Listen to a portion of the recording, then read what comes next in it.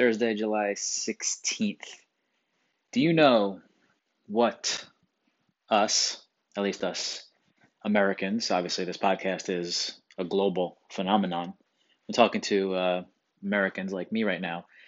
Do you know the list of countries in the world that and I am air quoting the shit out of this, greatest country in the world, the places that we're allowed to travel to? I'll tell you what, I know this podcast is always short, and guess what? It'll be short again because this list is fucking short. Antigua, Aruba, Bahamas, Barbados, which all four of those are basically the same place. Belize, Bermuda, or put Bermuda in that top pile. Croatia, Dominican Republic, French Polynesia, Grenada, sort of, Jamaica, Puerto Rico, the Maldives, Mexico, Rwanda, St. Bart's, St. Lucia, St. Martin, St. Vincent and the Grenadines, again, all the saints, same.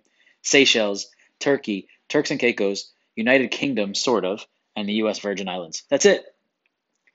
In the whole world, out of the hundreds and hundreds of countries that there are, all of the fabulous places in this world to go and visit and potentially escape the horrors of the pandemic that are happening here, even though they're happening all over the world.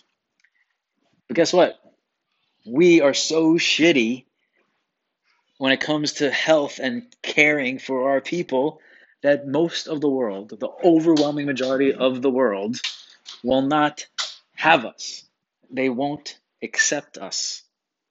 It is disheartening, it is pathetic, and I am pissed because I, for one, would like to get the hell out of here as soon as possible.